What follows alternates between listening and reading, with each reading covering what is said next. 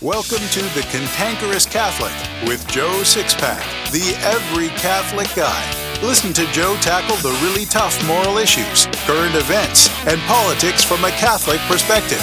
Now here's Joe Sixpack, the every Catholic guy.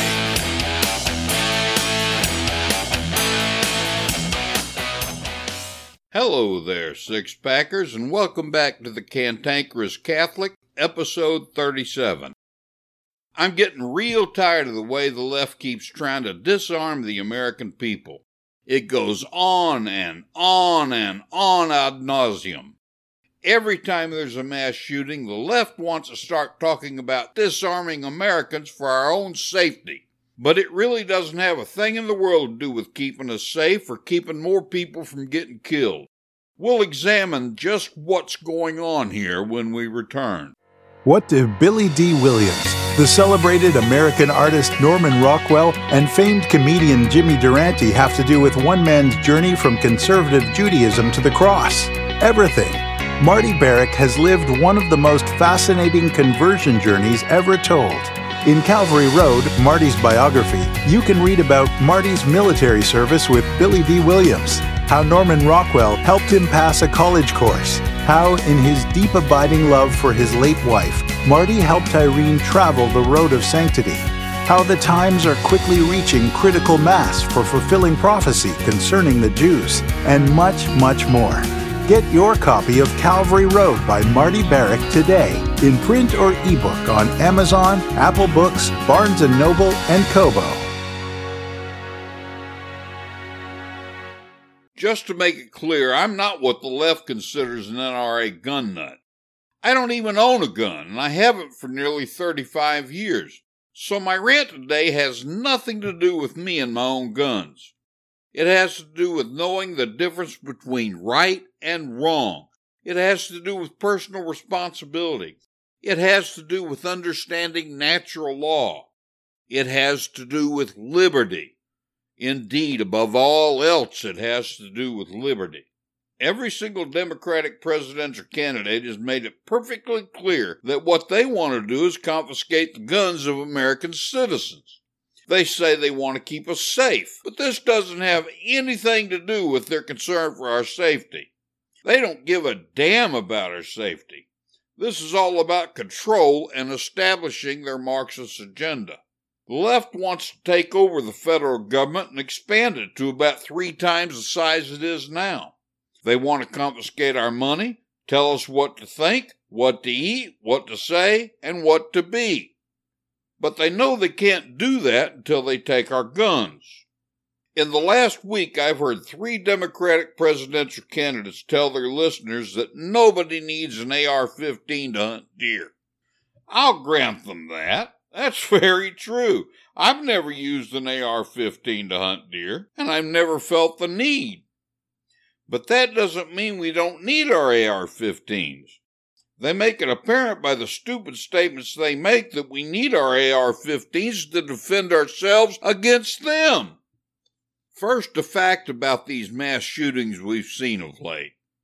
To the best of my knowledge, every one of these evil acts has been committed by leftist supporters of Kamala Harris, Elizabeth Warren, and Bernie Sanders.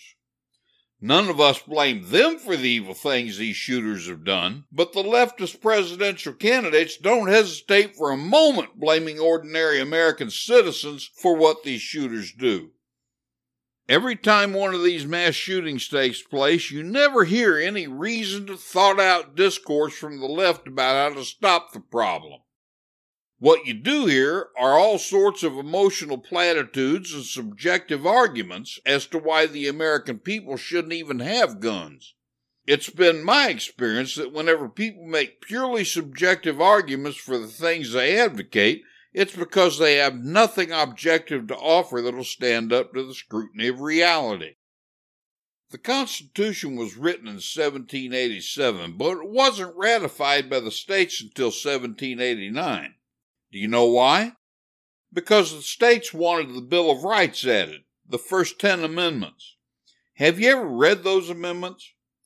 Every single one of them deal with our God-given liberties. the natural rights of people granted by nature itself.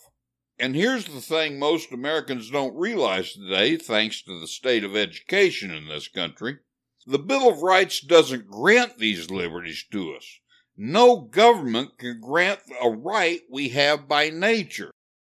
The Bill of Rights was established in order to oblige the federal government to defend and protect those rights. Liberty doesn't come from government, it comes from nature and the creator of that nature. I've heard liberals say that the Second Amendment is outdated.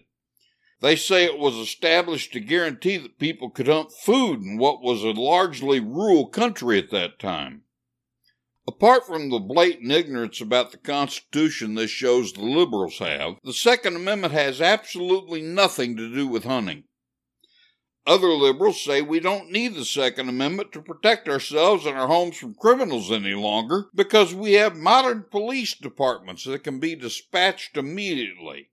Tell that to the families of the murdered victims of the shooting at Parkland, Florida. Liberals like New York Mayor Comrade de Blasio honestly think the police can handle any situation, so we don't need guns. But you know what?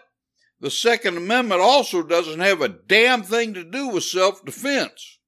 The ability to hunt, enjoy sport shooting, and self-defense are all wonderful side benefits of the Second Amendment, but those benefits have absolutely nothing to do with the reason it exists. The whole reason the Second Amendment makes the government responsible for protecting our natural right to keep and bear arms is so we're always able to defend ourselves against the tyranny of government, so we can stop the tyrannical overreach of government from enslaving us. Don't believe it? Listen to what a couple of our founding fathers had to say. Jefferson said, "A true patriot will defend his country from its government." He also said, "Free men do not ask permission to bear arms." I love that one. I'm going to say it again. Jefferson said, "Free men do not ask permission to bear arms." Finally, Jefferson said, "When tyranny becomes law, rebellion becomes duty." James Madison said, "Disarm the people. That is the best and most effective way to enslave them." Does this sound like the Founding Fathers were concerned with our ability to hunt game for food? They weren't even concerned with self-defense because having guns to defend ourselves from the government makes defense a given. Notice that the left is crying out what a great crisis we have with access to guns in our country. Do you know what Madison said about that? He said crisis is the rallying cry of the tyrant. That really ought to tell us something about brain-dead liberals. They don't give a damn about safety. They don't give a damn about loss of life. If they did, they wouldn't support abortion and euthanasia. What they care about is power. They want to control us, and they know that can never happen as long as we have guns. People are eating out of dumpsters in Venezuela. They're starving to death down there. The people are rebelling against their socialist country. They're fighting with rocks and sticks and bottles. Do you know why? Because the government disarmed the people. I've heard Venezuelan after Venezuelan say in interviews that they wish they'd never allowed the government to disarm them. Venezuela used to be one of the richest countries in the world, but now it's the poorest in South America. The government is socialist. That's the way of socialism. First they disarm you, then they enslave you, and only the select prosper. Every single Democratic candidate is calling on America to become socialist. Every one of those same candidates is calling for the confiscation of guns in America. Doesn't that sound like the beginning of trying to turn America into Venezuela to you? Hong Kong was under British rule from 1842 to 1997, when Britain gave Hong Kong back to mainland communist China. As the Chinese government became increasingly tyrannical and iron-fisted, the people became less tolerant of their communist overlords. For several months, the people of Hong Kong have been protesting against the Chinese government, often having violent confrontations with the Chinese military and police. Have they been using guns? Of course not. They've been using sticks and rocks. They were disarmed long ago. But do you know what I saw a week or so ago? I saw protesters carrying signs that said, "We need a Second Amendment." Why would protesters carry signs saying they need to be armed like Americans are? Because it's been made vividly clear to them that being armed is the only defense against tyranny. By the way, the Hong Kong protesters have been using the Star-Spangled Banner as the official song of their movement. The Second Amendment clearly says that the right of the people to keep and bear arms shall not be infringed. In law, the word shall is the strongest imperative word that can be used. In other words, when shall is used, absolutely nothing can contradict that. Liberals have made great strides in gun control over the last 50 years or so. Every single gun control on the books is completely unconstitutional. The first gun control in America was in 1928 during Prohibition. That's when possession of fully automatic weapons was outlawed. The well-meaning intent was to keep the Tommy gun out of the hands of gangster bootleggers. How'd that work out? Not too good. The only people today who have fully automatic weapons are the military, police, and, wait for it, gangsters. So the only people deprived of anything were law-abiding American citizens. Funny thing about criminals, they don't care about the law. Consider this. Because of the Second Amendment saying the right of the people to keep and bear arms shall not be infringed, it's actually unconstitutional to prohibit gun ownership by convicted felons. When this notion was first proposed to me, it gave me pause. I didn't agree with it, but there was something about it that kept me from rejecting it completely out of hand. Did you know that through the middle of the 20th century, many agrarian states actually gave a man a gun upon his release from prison? A gun was considered a key element to his survival. Learning this made me apply a little logic to the notion that it's actually unconstitutional to prohibit gun ownership by convicted felons. Think about it. We've already established that criminals don't care about the law. Prohibiting convicted felons from owning a gun is something criminals will just ignore. They do all the time. But what do you do about the convicted felon who's reformed himself and decided to live like the rest of us law-abiding Americans? Because he's reformed, he won't own a gun, because it's illegal. Because he's now a law-abiding citizen, forbidding him the right to keep and bear arms places him at a disadvantage to other citizens. He can't defend his property, his family, or himself, much less be the true patriot to defend his country from its government, as Jefferson said.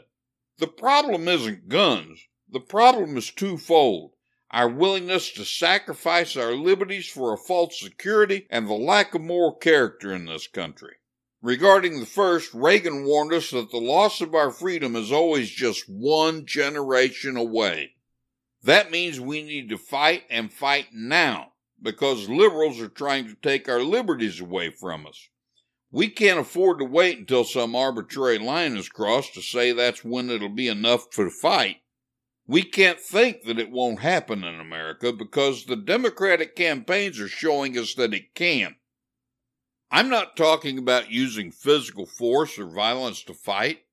What I'm referring to is using all the political activism we can now so we don't have to use force later. We all have to get involved.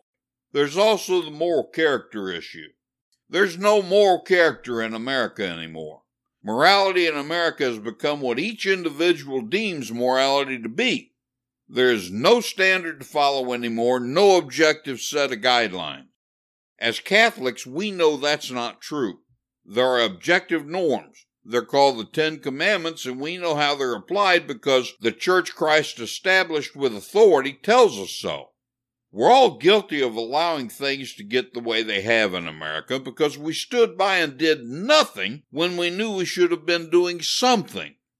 It's easy to say to yourself, I'm just one person. Anything I do can amount to a hill of beans. Why put myself out there when I already know I won't be doing any good? Saying such things to yourself demonstrates the epitome of lukewarmness and cowardice. Yes, cowardice. God never asks us to succeed at anything. Success is always 100% up to Him. He only asks us to do what we ought. What He demands now is what He's always demanded, that we share the faith, which includes trying to help people find their moral compass. I've been sharing the faith with people for over 30 years. The Holy Spirit has used me to make hundreds of converts, and 84 of them are my adult godchildren. When the Holy Spirit works through us in a big way, He usually uses the talents given to us before we were even born. When we develop those talents for Him, we're often impelled to pass on to others what we've done and how we've done it for the greater glory of God. That's why I wrote the Lay Evangelist Handbook. You might say the Lay Evangelist Handbook was 30 years in the making, because in this book I share with you all the best that I've learned about how to share the faith with lapsed and non-Catholics, so you can bring your friends and family to the fullness of divinely revealed truth.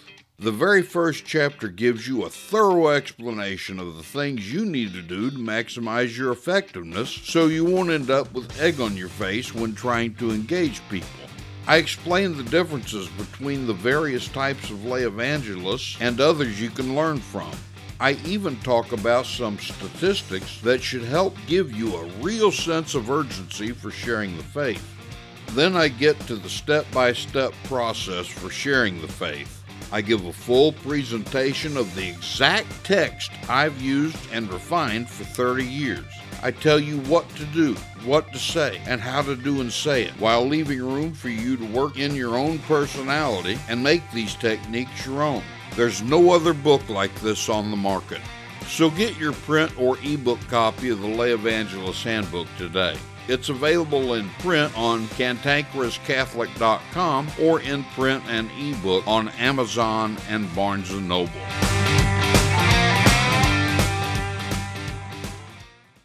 Joe Sixpack, the Every Catholic Guy, wants to make sure you're informed about all the Catholic news you need to know. Here's Joe Sixpack's top 5 Catholic news picks for this episode. Catholic news pick number 5. Hats off to LifeSite News. The co-creator of VeggieTales says that the Christian filmmakers will need to start addressing LGBT issues in their work, but from the biblical perspective, since children are already being exposed to these narratives in secular programming. Phil Vischer said he won't compromise if pressed. You can read the whole story by clicking the link in my show notes. Catholic news pick number 4. Hats off to LifeSite News. During her daily live show, Mother Miriam Moss, whom I've known for years, challenged parents to uphold their duty as primary educators of their children. She alerted parents to the fact that today's schools are filled with evil, and that it is the first and foremost duty of parents to protect their kids. You can read the whole story by clicking the link in my show notes. Catholic news pick number 3. Hats off to Western Journal. This is what passes for brain power in the Democratic Party these days. Representative Alexandria Ocasio-Cortez, whom I call the bartender and is everybody's favorite Democrat socialist from the Big Apple, decided to show off her intellectual acumen again with an Instagram post that oh so cleverly reveals that large parts of the United States has land that is underdeveloped.